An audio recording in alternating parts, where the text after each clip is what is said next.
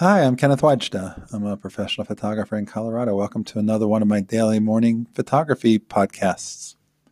So today I want to talk about swish panning. I'm not sure what you would call it exactly, but it's a technique that I've devised where you put your camera on a half a second or a quarter of a second, and you do this while somebody else is driving.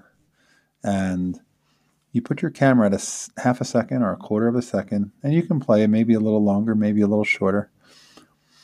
And when you're passing farms on the sides of roads like interstates, and you're passing trees, I was passing fall foliage, beautiful colors in the East Coast on a road trip I did out to Philadelphia. And it's called swish panning, where as you're going, you move your camera in the direction of the way that the subject is going. So in my case, I'm moving the camera from front to back out the window as I'm driving. And be very careful if you're doing it by yourself like I was. But the idea is you want to catch some of the landscape in focus. But it won't all be in focus because there are different things moving at different speeds. And so it doesn't work for me if everything is blurry.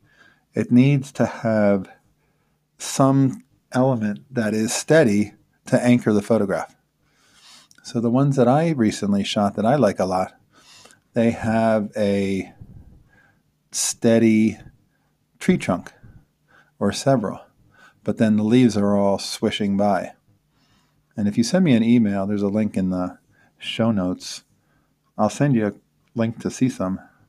I think it's a really fun, very impressionistic way of creating a photograph that does something a little differently. And it uses color and it uses light in a way that lets you be creative and explore and be experimental and not really know exactly what you're going to get. And that's where the wonderful surprise comes in. And that's what photography is all about, is seeing what something looks like photographed and seeing how it turns into a two-dimensional subject that you've created. So I call it swish panning. It might be called something else, or maybe I'm just making that up. I don't think I've ever seen anybody else do it. And I've seen panning shots, but I don't know if I've seen it this way. But I'm sure everything's probably been done. But you might want to give it a try. And I do recommend doing it when you're not driving, even though I was driving at the time. All right, that's today's photography talk. If you're enjoying these, please send a review to the iTunes store and tell your friends about me. And I'll be back tomorrow morning with another photography talk. Here's to good light.